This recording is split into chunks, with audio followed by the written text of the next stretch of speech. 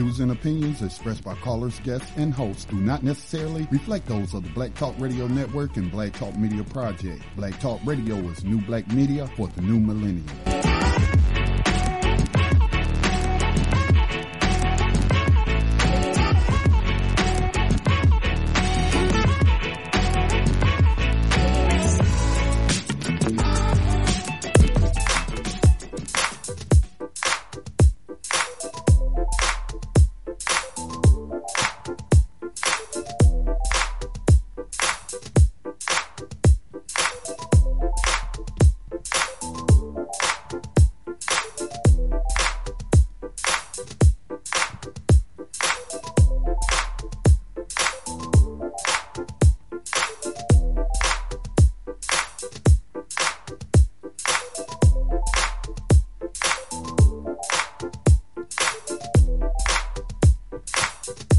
Good morning. It is 11 a.m. Eastern Time. My name is Angel Fall, and you're listening to Victims to Victorious. We are a podcast hosted by the Black Talk Radio Network. I want to thank founder of the Black Talk Radio Network and my engineer, Scotty Reed, for making this happen today. Each and every week, we take a look at shootings in America, particularly black-on-black homicides, and the public health solutions that should be used to reduce the frequency of these events.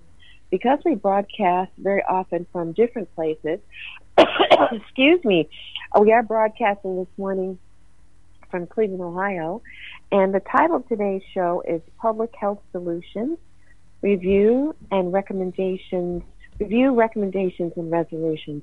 And I chose resolutions because it's still January. I took a small break in January and had not reported on the beginning of the year shootings. So here in Cleveland, Ohio, where I'm broadcasting this morning, there were over a dozen people shot at the end of 2019 and the beginning of January 1st. And of course, that's an overlap time. And I'm going to read a little bit from the article. As we do, we like to see the most current information when we broadcast. This article is by Randy Buffington and Kendall Forrest, and it appears at Cleveland19.com, which is a television station with a huge web support. So what the article does, it begins to list the number of victims. According to police, the first victim was a 27-year-old male who walked into Marymount Hospital with a gunshot wound. It doesn't say if he died or not, but one of the themes to remember is gunshot wound victims, even if they survive, can have what the epidemiologists call high morbidity. And what that means is they're sick. They're paralyzed. They lose function of an eye, an organ, a hand, etc. The second shooting reported was at 6 p.m. The shooting sent a 22-year-old male to Fairview Hospital. A 69-year-old male was transported to Metro Hospital after getting shot in the back. A shooting took place near the 5600 block of Woodland Avenue that left a 30-year-old male in critical condition. 1 hour later, at 11 p.m., a 22-year-old man with a gunshot wound to the leg was reported. His condition was unknown at the time, and they believe the shooting took place at the 4000 block of East 146th Street in Cleveland, which actually isn't very far from here, where we're broadcasting. The Cleveland police say a man was popping off rounds to celebrate New Year's when he fatally shot his girlfriend. The 30-year-old woman was shot on the 5900 block of Merrill Avenue. We're going to talk about her because she's actually the first recorded victim in 2020 in Cleveland, Ohio. Within the same hour, a 34-year-old suffered a gunshot wound to the face near the 1000 block of North Boulevard. And if you are listening in the Cleveland area, you should contact your local representatives to say that you want gun violence reduced. You want a program that attacks it from the public health model. And we're going to take a look at those six basic ways gun violence can be reduced, and some of them are quite applicable, easily applicable, don't cost money, etc. The 8th victim was around 1 a.m., and please note they're counting from December 31st through the 1st, because this is a cultural phenomenon, a tragedy that people get used to in Cleveland, Ohio, where popping off rounds on New Year's usually it begins for a lot of people exactly at midnight, but you can see that people start shooting and popping off rounds before midnight. So the way it's counted in this article, based on the way the police look at it, is from December 31st to January 1st. A 16-year-old female was transported to Metro Hospital by her parents with a gunshot wound to the foot. The shooting took place near Kinsman Avenue. Around 3 a.m., January 1st, a 27-year-old male arrived with a gunshot wound to the foot. Sometimes the popping off rounds are shooting in the ground, using some disclosure here.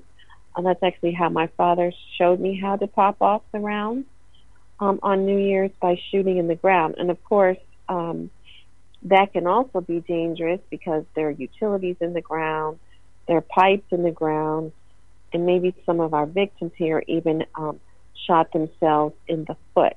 So those are some of the victims that were injured, because people have a tradition of shooting guns off on New Year's to celebrate the New Year's.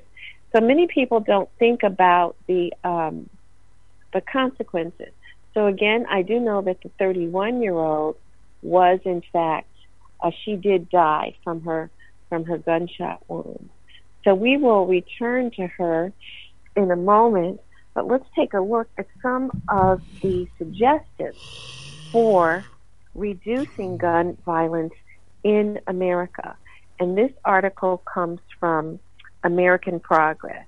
So there are 6 basic ways they are suggesting. Ban assault weapons and high-capacity ammunition magazines. Enable the Centers for Disease Control and Prevention to research gun violence.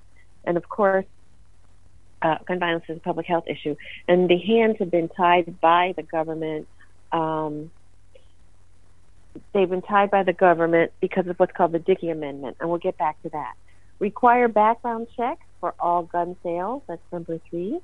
Support local violence prevention programs and intervention programs.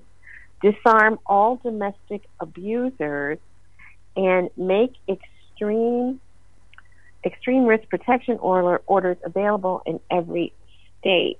And those of you who have been following me since I started this show in July know that we've actually discussed all those topics. And I'm going to make a reference to those prior podcasts, so you can sign on, listen, and leave a comment on the website, because part of today's show is about review and recommendations. The full title of today's show is Public Health Solutions, Review, Recommendations, and Resolutions. So let's talk about the first victim of the year in 2020.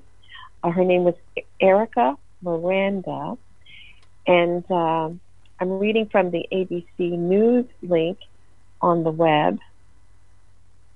Okay. All right, then. So the article is slow loading for some reason.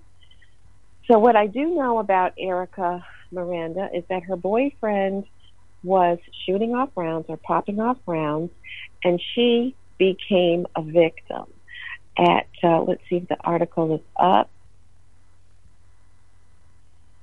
I know that she became a victim of his shooting. I want to give a few more details from the article.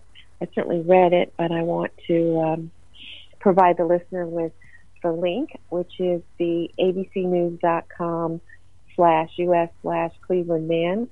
A 38-year-old man was arrested for ringing in the New Year's by firing bullets that killed his girlfriend, police say.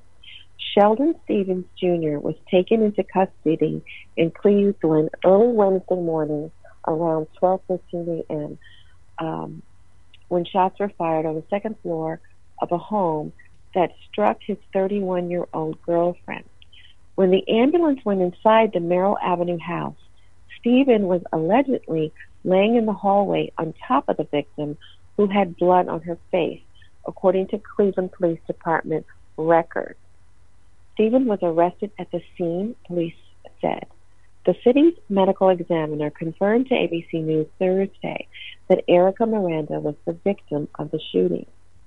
Stevens was charged with reckless homicide, and police believe he may have been under the influence of alcohol, according to police records.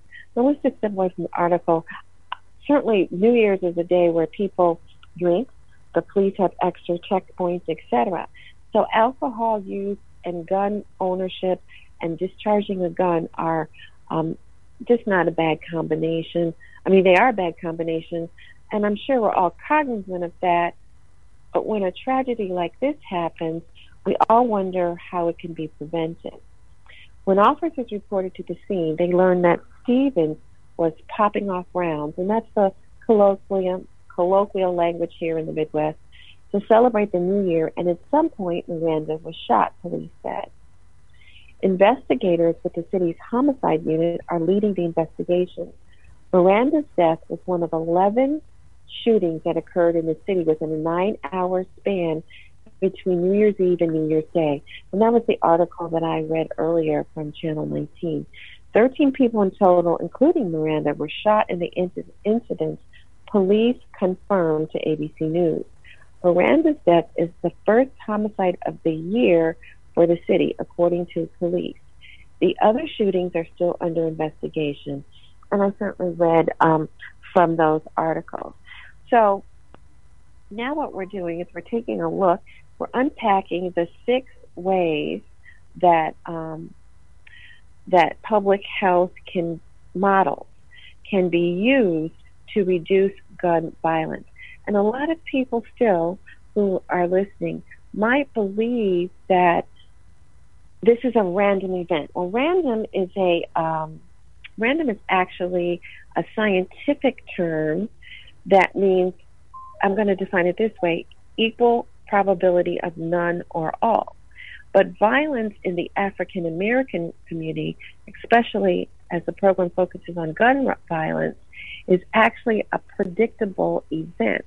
So the statistics that have been gathered over the decades, we know that there are going to be African American men overrepresented in the homicide rate, in the way we know that white men are overrepresented in the suicide rates.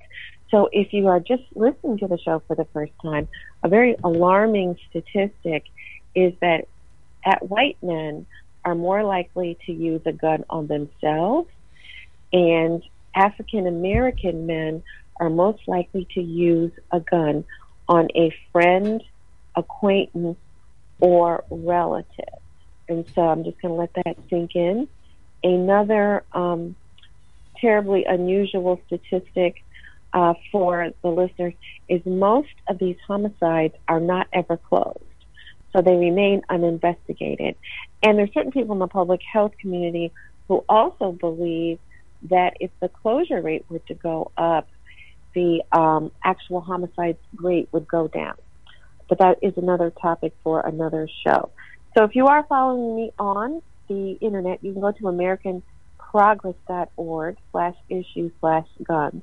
And they're listing 6 ways that public health models could be used to reduce the morbidity and the mortality, meaning the people who get shot in general, the people who die when they get shot is mortality. The people who are critically wounded, permanently disabled, that is the morbidity. So here are the 6 again. Ban assault weapons and high-capacity ammunition magazines. Enable the Centers for Disease Control and Prevention to research gun violence as a public health issue. Require background checks for all gun sales. Support local violence prevention and intervention programs. Disarm all domestic abusers and make extreme risk protection orders available in every state. And one of the things that we have examined is that there are federal laws and then there can be jurisdictional laws, and there can be gaps in the way the law is applied in these jurisdictions. In a county, in a city, for instance, in Cleveland, Ohio, and in certain suburbs, it is totally illegal to discharge any type of weapon. But the police have a certain amount of tolerance for it because it's been a tradition for decades. And you can hear, if you live in the eastern suburbs and people are discharging weapons, the police might knock on the door and ask them not to on New Year's Eve and New Year's Day, or they may drive through the city and say so on a megaphone. They don't stop and arrest these people for discharging the weapons on New Year's unless a tragedy occurs. And that has been somewhat of the gentleman's agreement, if you will. And while when I list and explain the preventions, I will point you to some of the shows I did that addressed some of these things previously. So let's take a look at support local let's take a look first at disarm all domestic abusers and make extreme risk protection orders available in every state. So we are reading the article from AmericanProgress.org, and I'm looking at disarm all domestic abusers as a public health intervention.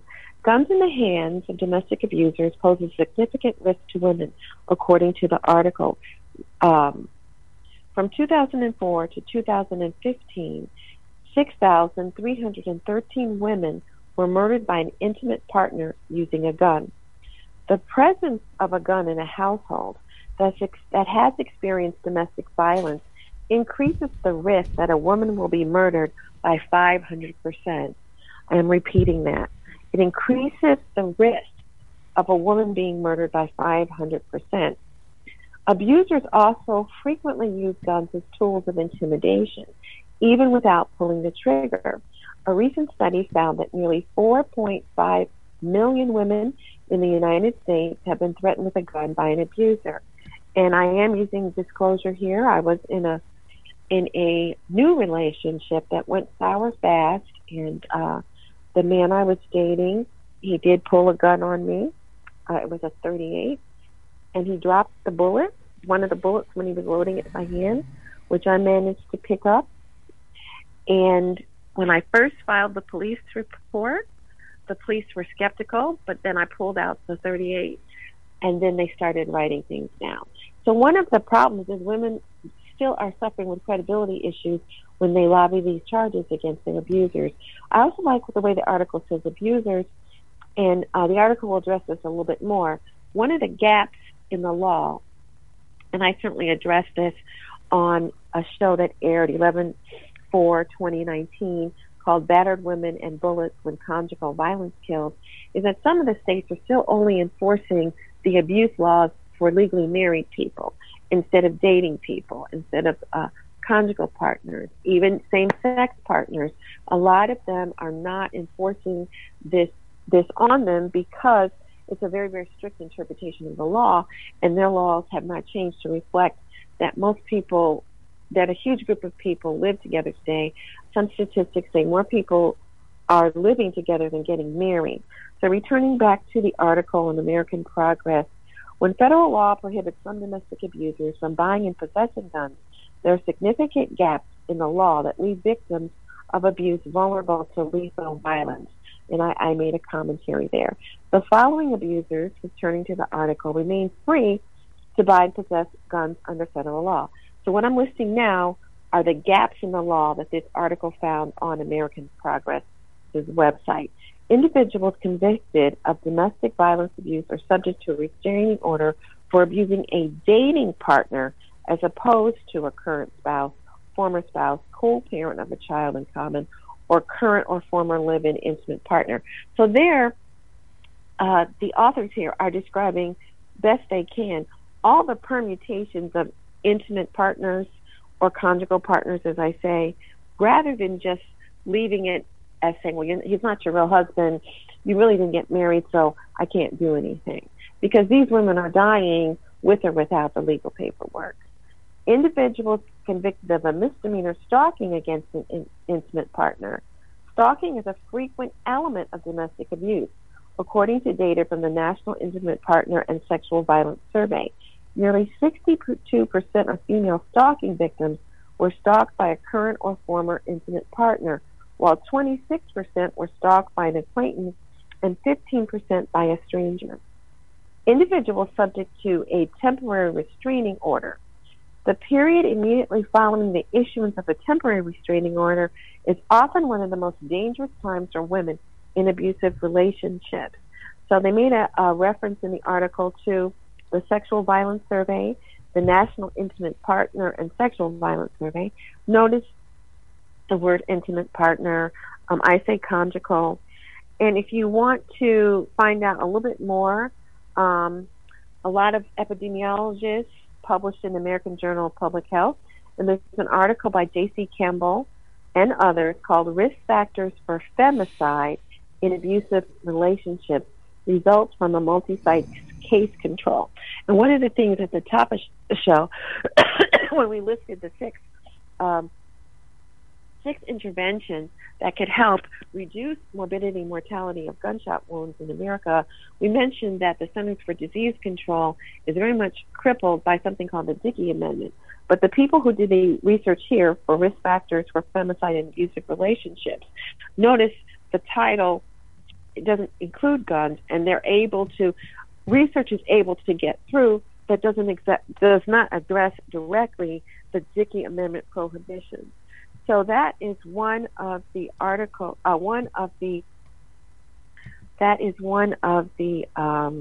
tenets or preventions for disarming all domestic abusers. The show that I did that you would find most relevant aired on November 4th, 2019, and it's called Battered Women and Bullets, When Conjugal Violence Kills. And you can you can sign on to Black Talk Radio Network and take a look and listen and leave a comment. One of the things that I'm interested in is to hear from women, I use self-disclosure, hear from women who've been victimized or hear from family members that have unfortunately been victimized in this way. So you can find that article in AmericanProgress.org. Now, just before we took a look at that particular intervention, we were discussing, we were discussing some of the victims of the shootings in Cleveland, Ohio, the traditions, and why I want to speak to the culture of shooting and not thinking anything of it. I also want to speak to the culture of domestic violence, because if you have grown up in a home where you have seen this, you might have normalized this. And so we know that this is not normal, but the shame of reporting and the way that the police don't take you seriously. Excuse me. I know from my own experience that law enforcement has to be better trained in understanding that the woman might not really have an ulterior motive, but instead she is actually reporting a true event. So it should be something that you, as a woman or a man, want for your spouse. You want it for your you want the ability to report and be believed by your daughter, your granddaughter, etc. So that's just me making a commentary. And one of the things that does happen to some women is once they start to report, they get intimidated by the domestic violence. They get intimidated by the domestic violence abuser. So that is something to think about. That's something to address. Sometimes going to the police station with another person that can also help you, another family member. And one of the things that the domestic violence the people who study domestic violence often notice is if you live in a jurisdiction where the man gets arrested on your report, very often, unfortunately, it is the woman who bails the man out.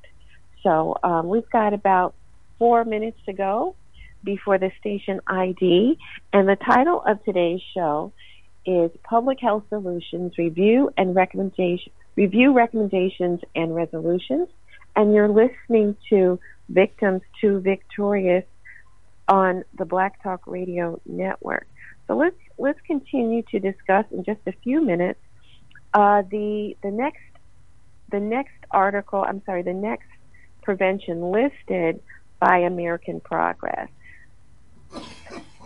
So the next one we're going to address, that's tied to the last one, is to make extreme risk protection orders available in every state. Every state does not enforce the law of the federal government in the same way, and states have different court systems, states have different jurisdictions. I often mention Connecticut. Connecticut is a state with no legal county government, and Louisiana has parish government instead of county government. The article American Progress says, what is an extreme risk protection order? An extreme risk protection order is a civil remedy that allows family members or law enforcement to petition a court to temporarily remove firearms from a person who poses an imminent risk of harm to themselves or others. For the duration of the protection order, the individual is also prohibited from buying new guns. ERPO is the acronym for this. These laws include robust due process protections, including notice to the respondent and an opportunity to be heard and present evidence, as well as the requirement of a judicial finding of risk prior to the issuance of an order. ERPO laws are designed to provide a legal tool to intervene when there are warning signs that the individual is experiencing a temporary crisis, poses a risk of harm to self or others, and possesses a gun. Individuals contemplating suicide, and remember, white men are most likely to use a gun for suicide, often exhibit warning signs, providing an opportunity to intervene and ensure that they do not have access to lethal means, such as firearms. Remember that gunshot wounds to the head and that's the number one choice of a suicide victim who's totally bent on killing his or herself, but mostly here it's white men. Gunshot wounds to the head tend to be 95% fatal. And of course, if they're not fatal, there is a very high risk that the person will not be the same. They might be alive, but severely damaged cognitively. In states that have not enacted this legislation, now just think about that. Are you in a state that hasn't enacted the ERPO law? There are few options available for concerned family members and local law enforcement to prevent individuals demonstrating such signs from having access to a gun. States that have enacted the ERPO laws have seen positive results. Connecticut, for instance, analysis of Connecticut's ERPO-style law called risk warrants found that it was highly effective at identifying individuals who were at the highest risk for suicide and had access to guns. Researchers found that individuals subject to risk warrants were 40 times more likely, that's 40 times more likely to die by suicide, and that for every 10 to 20 orders issued, one life is saved. In 99% of cases where a risk warrant was issued, police officers found at least one gun and removed an average of 7 guns per individual. So if you want to know more about extreme risk protection orders, you can go to http, well, we all know it's a website, I won't read that, or you should, efsgv.org. Any reference that I give out that you're not able to get or miss, just send me a direct message on Twitter. That's On Air Angel. Send me a direct message on Twitter. So just before the station ID, we've taken a look at the ERPO laws that are not enacted in most states. That's extreme risk protection orders. And the AmericanProgress.org website is urging people to ask that these laws be enacted in their state. So it's time for our station ID. You're listening to Victims to Victorious. The title of today's show is Public Health Solutions, Review, Recommendations, and Resolutions. Hi, the Black Talk Media Project would like to invite you to become a member of the BTR Community subscription-based social media platform. BTR Community is a platform that was set up for the listening audience of Black Talk Radio Network, the #1 independent Black radio network online. For just $24 per year, your subscription gives you access to an interactive space to share information with like-minded people with your privacy guaranteed. Your subscription will go a long way to help us maintain and improve our current media platforms. It will also help provide a budget so that we can begin the task of establishing localized media centers and radio stations across the United States. The best way to show your support and appreciation for what we do here at Black Talk Radio is to subscribe. Help us to help you be informed. Join btrcommunity.com today.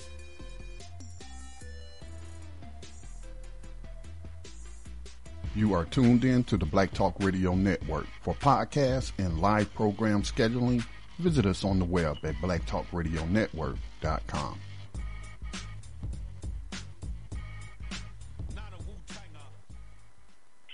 Okay, thanks for listening to Victims to Victorious. I want to thank my sound engineer, Scotty Reed, and founder of the Black Talk Radio Network. If you haven't heard some of our shows before, please visit Black Talk Radio Network. There is a button on the right. You click on categories, and you can see all the shows that are being broadcast. My show is called Victims to Victorious, and I am Angel Fall.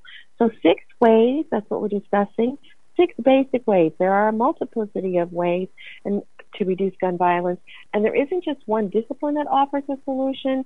Public health models tend to reach out to sociologists, medical doctors, law enforcement, community associations, etc., to reduce this, because this is a multi-pronged way of reducing gun violence by cooperating with others so that we can get really good numbers and reduce the number, especially of African American men who kill each other and of white men who use guns for suicide.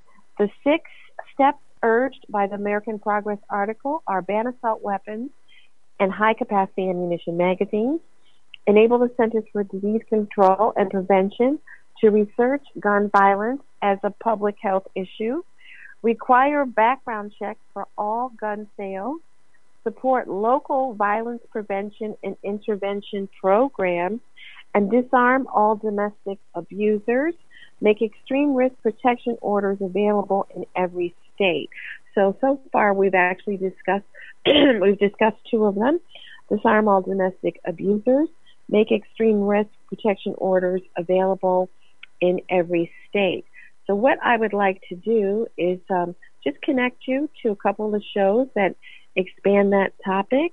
We looked at battered women and bullets when conjugal violence kills, which was one of the shows of mine that aired last November. And we're going to take a look, well, actually, Innocent Faces, Children Shot in Safe Places.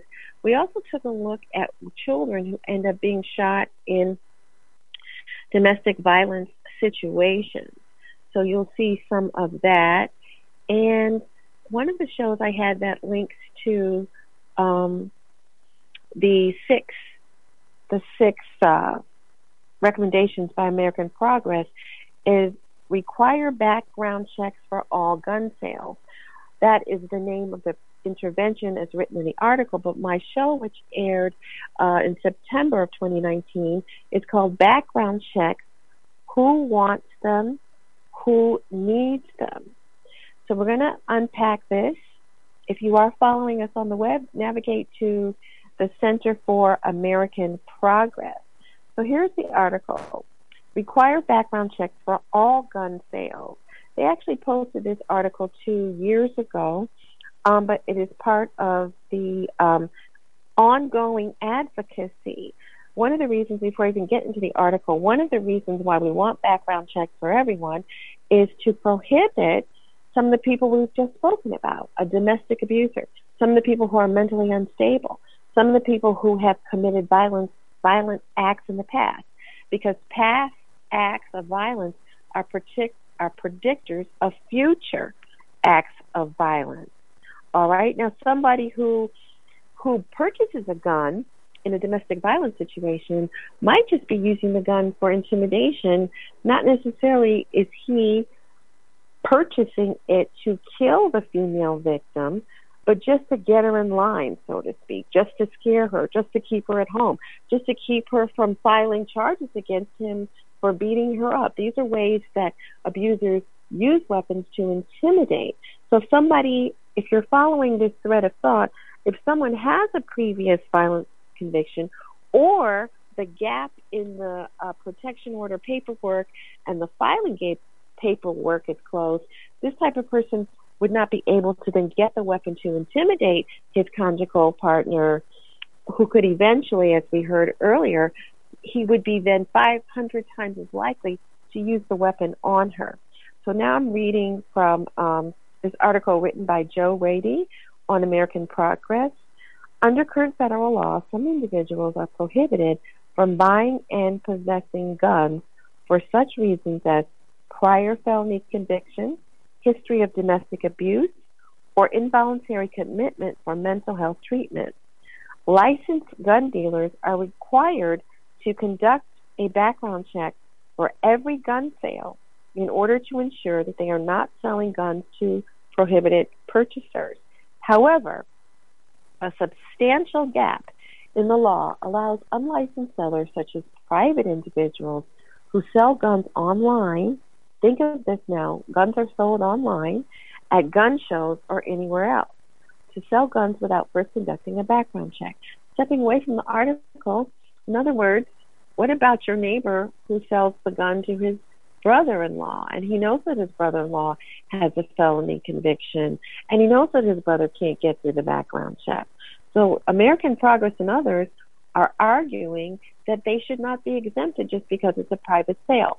Washington, D.C., although not technically a state, is the District of Columbia has a law that requires individual sellers to pay for a background check. This means, returning to the article, that prohibited purchasers can easily evade the law by buying guns through private transactions. And, of course, that was my commentary. A 2017 study found that 22% of gun owners who obtained their most recent gun within the past 2 years did so using a transaction that did not include a background check.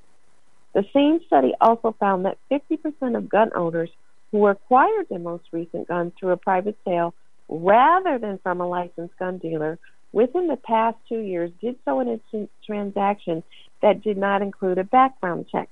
So here, you can hear the implication of the writer. It was their intention not to have to go through it.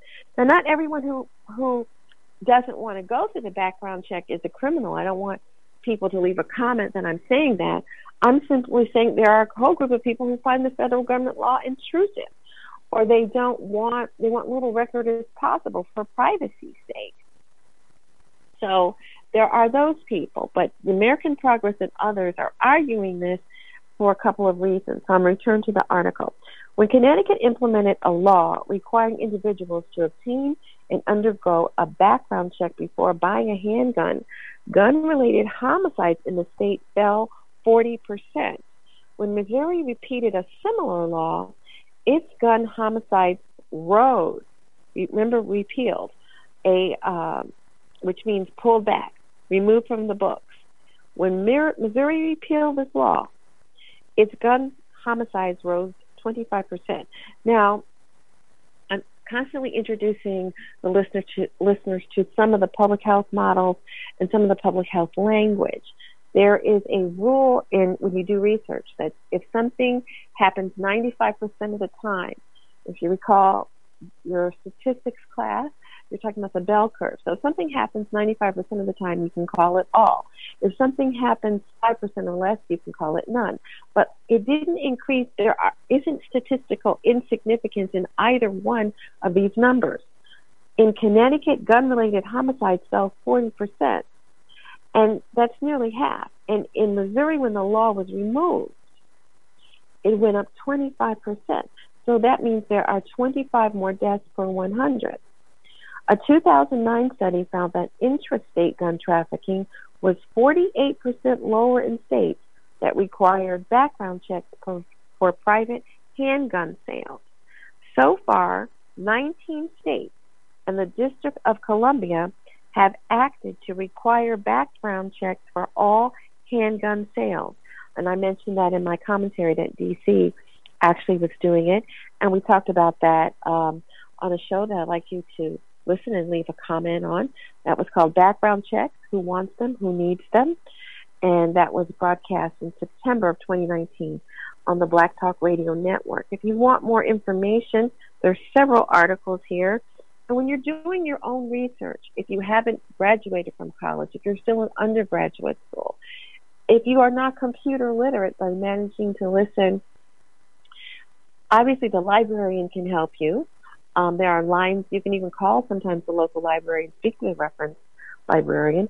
But if you have a grassroots movement or you're personally concerned, I want you to educate yourself by looking at some of the articles.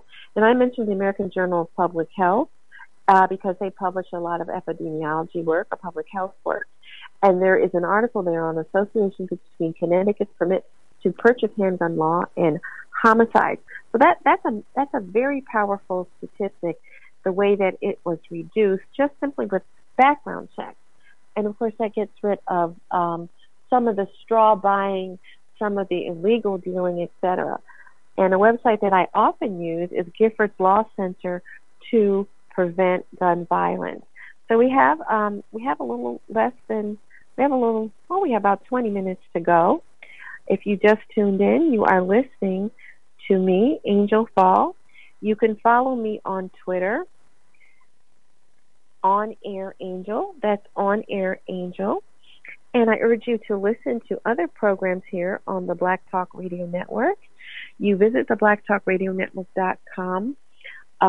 And then when you see the button on the right that says categories, I want you to click on it and you can listen to other shows that promote the concerns of people and especially of African Americans. The title of today's show is Public Health Solutions, Review, Recommendations, and Resolutions. And of course I chose resolutions because it's January and people often make New Year's resolutions. And what I'm asking is that the society make some New Year's resolutions. So we're reviewing the American Progress article that wants to have stakeholders, law enforcement, researchers, etc., implement these 6 basic ways of reducing gun violence in this country. So we looked at make extreme risk protection orders available in every state, disarm all domestic abusers, require background checks for all gun sales, and now I'm going to move over to support local violence prevention and intervention programs. I also want to identify, or at least explain a little bit, when public health people are talking about interventions, what does that mean? If a disease is an epidemic, and I have begun this show based on the article on LinkedIn that I saw written by Lisa Rose Rodriguez, an epidemiologist, about reducing gun violence, for instance, by increasing interpersonal conflict skills between African Americans. So in public health, when you reduce something, you have an intervention. And then intervention means that the number of people who would normally get the disease without the intervention has been changed permanently. We're looking for permanent change. I have explained to the listeners one of the best ways to connect yourself to that thought is to look at vaccines, to look at seatbelts in cars, to look at having babies sleep, the position of the baby to sleep, to look at what else? Programs that, like for instance, drunk driving programs. so that someone can call a designated driver. Those are interventions.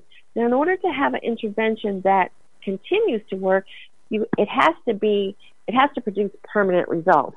So I think there's probably not one listener out there who knows someone who has contacted measles, for instance.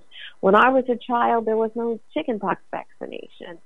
I have been teaching recently where a couple of kids slipped through the cracks, but chickenpox, if you are my age or older, you may have gotten them, but you know someone who has. But I doubt if your children are under 30, they know anyone who has had chickenpox. So we're taking a look at the number 6 article, the 6 ways that gun violence can be prevented, that appears on the AmericanProgress.org website.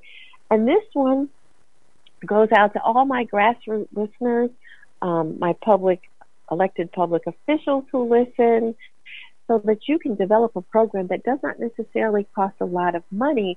And keep in mind that the Department of Justice funding that came out of the Tamir Rice incident, for instance, here in Cleveland, his mother is beginning to use it for some programs, but many places that have Department of Justice money have only used it to hire more law enforcement. So your grassroots organization can be funded in places like the National Institute of Health, the Centers for Disease Control. You may have a local foundation. I know here there's the Cleveland Foundation. We mentioned the state of Connecticut.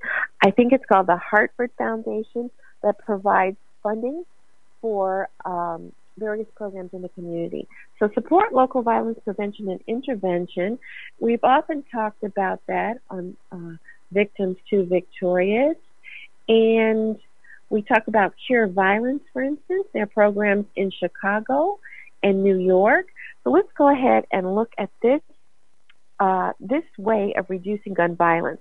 Although mass shooting draws the most attention, these incidents account for only a small fraction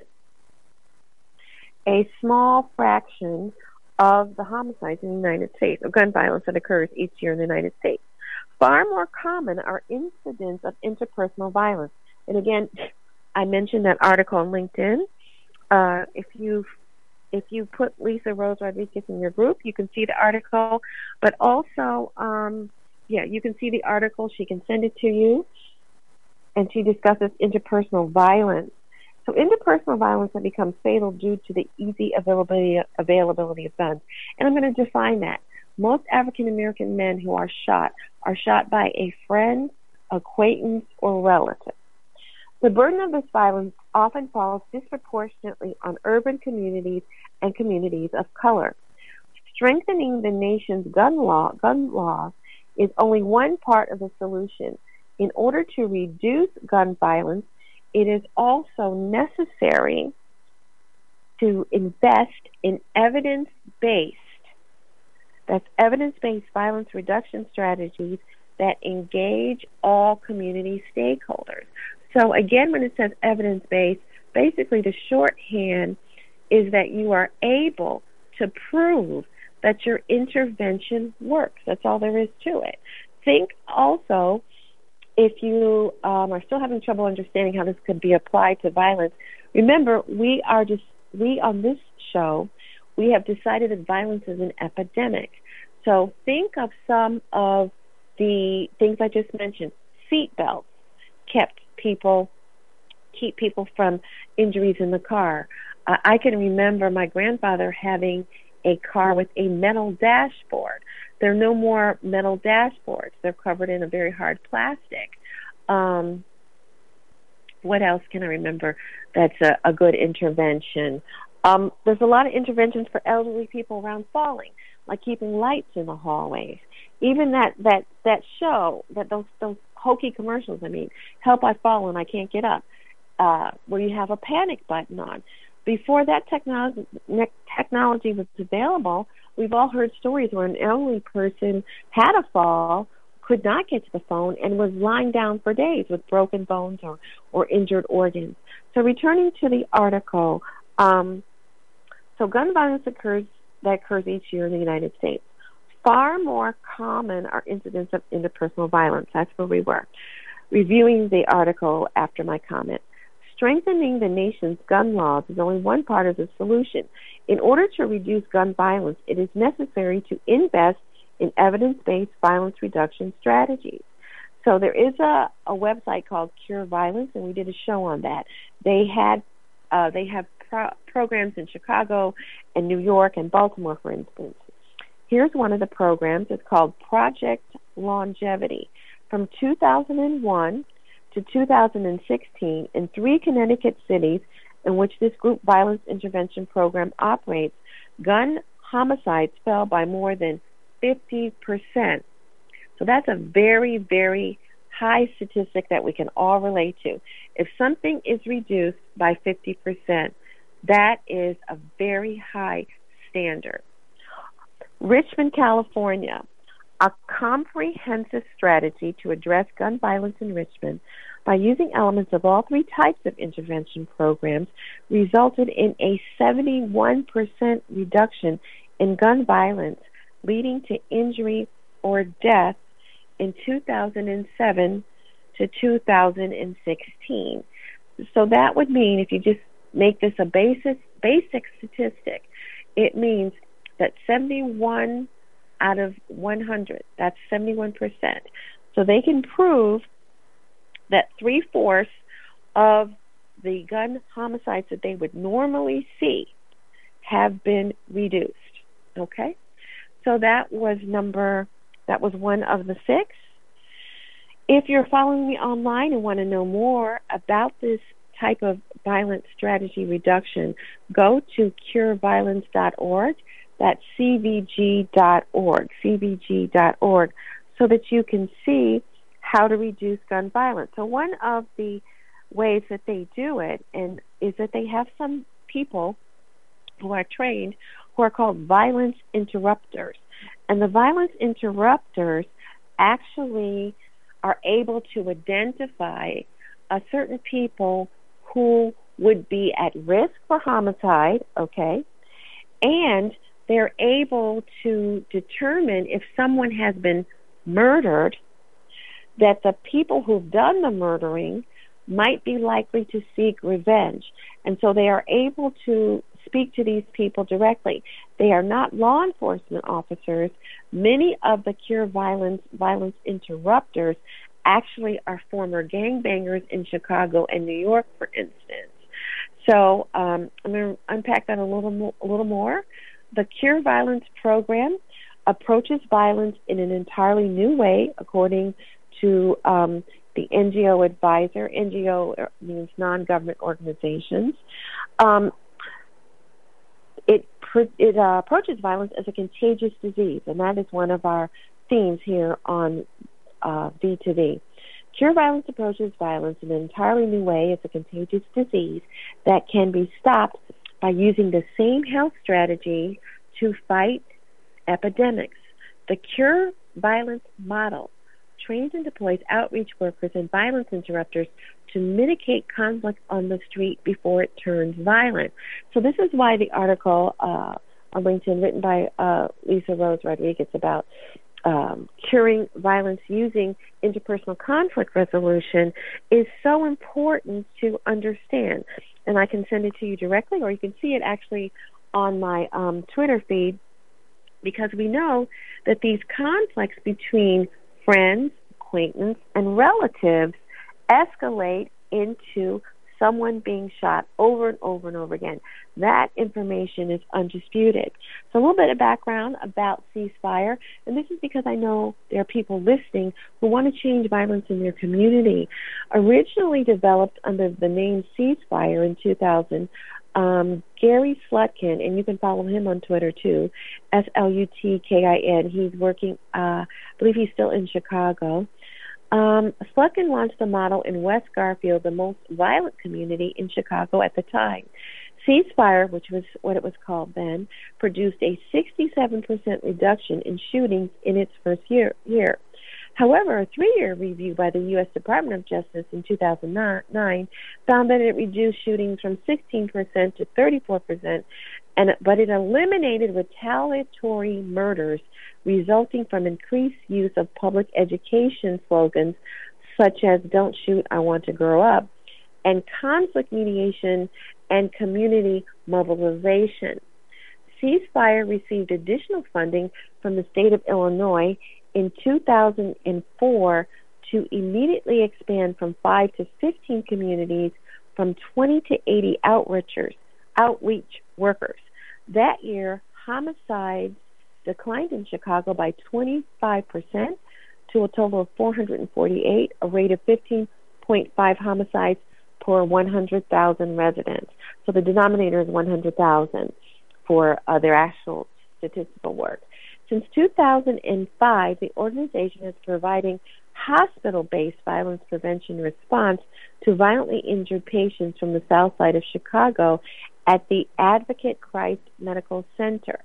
The success of the Advocate Christ Medical Program in 2001 led to the creation of a second hospital-based violence prevention program at Northwestern Memorial Hospital, a level 1 trauma center that treats approximately 1,000 trauma patients annually.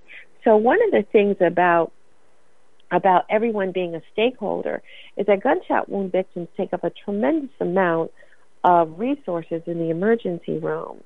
And then you're talking about if somebody, you're looking at the morbidity too, if someone leaves there paralyzed, now you have to have someone who has to go on disability. Now you have someone who may remain permanently traumatized, who needs mental health services. And all of these are measurable results of reducing gun violence in your neighborhood. And notice that many of it is, much of Cure Violence's efforts are focused on eliminating conflict. And the other comment I want to have about the outreach workers is that there's a lot of data that shows when the outreach workers match the demographic of the people they are serving, or they match the actual demographic, or they are actually members of the neighborhood, that the difference in the people who cooperate and comply with them is remarkable. They're more likely. So, and what's also interesting too here is that it matches, in this case, you're looking at more male outreach workers because more males use guns to resolve interpersonal conflicts. So I did mention the article that inspired this show because it does take a look at interpersonal violence. You can type in reducing gun violence morbidity and mortality, that's a lot, in African American males by applying interpersonal communication skills. And that was first published on LinkedIn by the epidemiologist Lisa Rose Rodriguez. And she can come to your grassroots organization and provide you with some training. You can also contact Cure Violence. If you want her to come to your grassroots organization, her email is lrrodriguez with a Z _MPH@yahoo.com, LRRODRIGUEZ _MPH@yahoo.com. And I'm just going to read a little bit from that article. Harm reduction programs identify people at risk for harm, and then those at risk are taught to negate their own risk to improve healthcare outcomes. And those who self-refer will get counseling surrounding using violence to solve interpersonal conflicts in her model. It's different from the Cure Violence model, where they are actually doing the outreach by identifying gangbangers and other people at risk. So we have about 2 minutes to here on the Black Talk Radio Network. Hey, you have been listening. Angel, I'm sorry. Yes.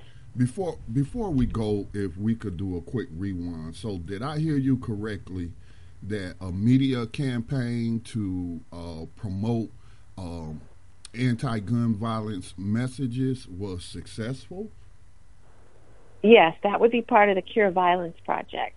They rented billboards to encourage people not to shoot and to contact someone in the program to talk to them about how they're feeling. This is was particularly useful in the retaliatory shootings, because we know, like that little girl whose homicide has not been solved here in Cleveland when they shot up her house. We know that there are very often innocent bystanders who get caught in the retaliatory shooting, where they spray a house or they spray an address with bullets, or address, street corner, car. We've all seen that. Mm-hmm. Well, I mean, that billboards, that's media, but I'm wondering if they ever considered doing like any kind of audio ads, and then, PSAs, and even getting them placed, whether they're video PSAs that can be placed on local, TV stations, local channels, and also as well as radio. And the reason I bring that up is because, I got a connection in Chicago who works against gun violence as well, by the name of Brother Kwabena Rasuli, who's out of Gary but does a lot of work in Chicago, because that's all in the same area.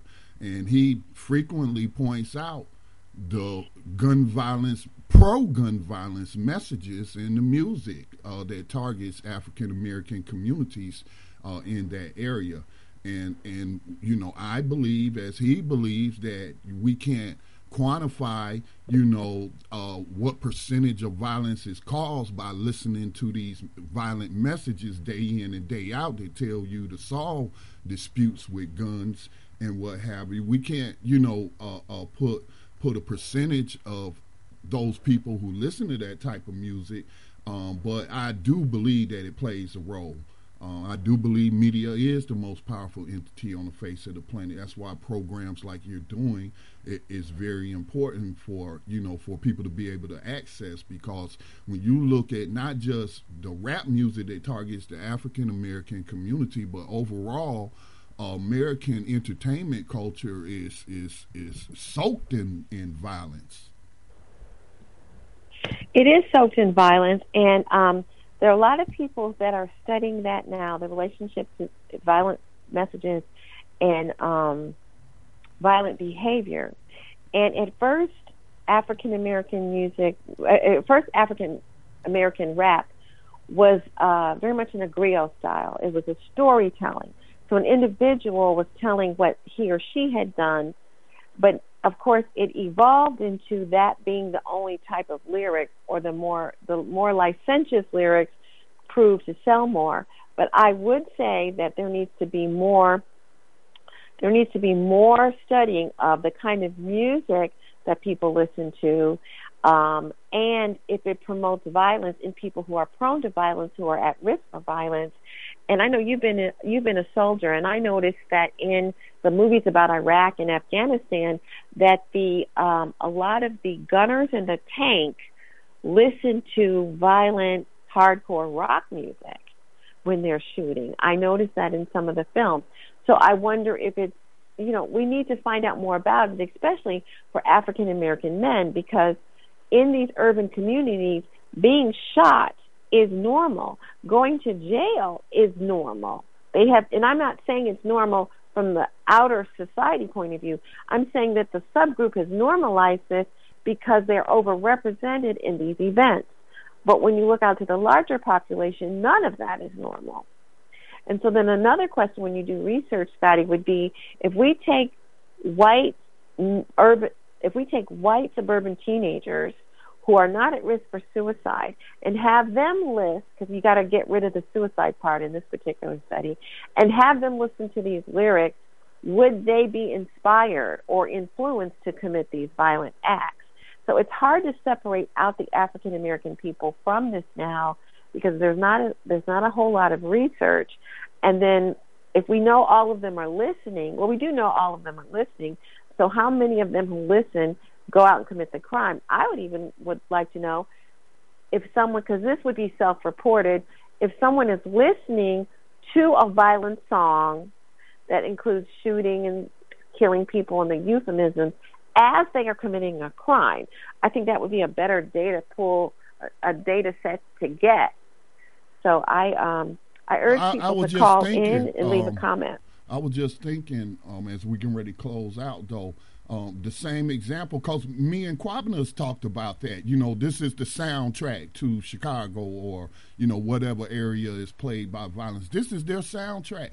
And, just like you talked about a tank gunner playing violent, hard rock music, while he's engaged in acts of violence to get himself prepared psychologically and into killing mode. I know that drive-by shooters are blasting whatever drill music, as they're in the commission of these acts. Well, I think you've inspired a couple of shows, Scotty, and I'd love to talk to your person who does the Cure Violence in Chicago. No, he's not. And I think I'm going. He's not with Cure Violence. He's with Clear the Airwaves. They work primarily to get these violent type lyrics off the airwaves, or in the least relegated to the hours between 10 p.m. and 7 a.m. as FCC guidelines dictate for obscene, music and what have you. And certainly I think violence, real graphic violence falls under the category of the obscene. It certainly does. And many of the radio edits now, they're really skating the law. They're really skating the law when I listen to R&B and hip-hop. And the other thing about the 10 p.m. rule, I remember the rule from being on FCC-regulated radio, but the whole reason why people listen to satellite radio is that the FCC does not regulate it. Right. And internet. It's not. It doesn't have the same rules. So children can be exposed to things that they shouldn't be, simply because the rule doesn't exist. When you're driving in your car and you're listening to satellite radio, you can hear anything any time of the day. So those are really good suggestions for shows. I know we're out of time, and I want to thank Scotty for commentating. I want to thank him for engineering the show. Please visit the Black Talk Radio Network. My name is Angel Fall, and thanks for listening to Victims to Victorious.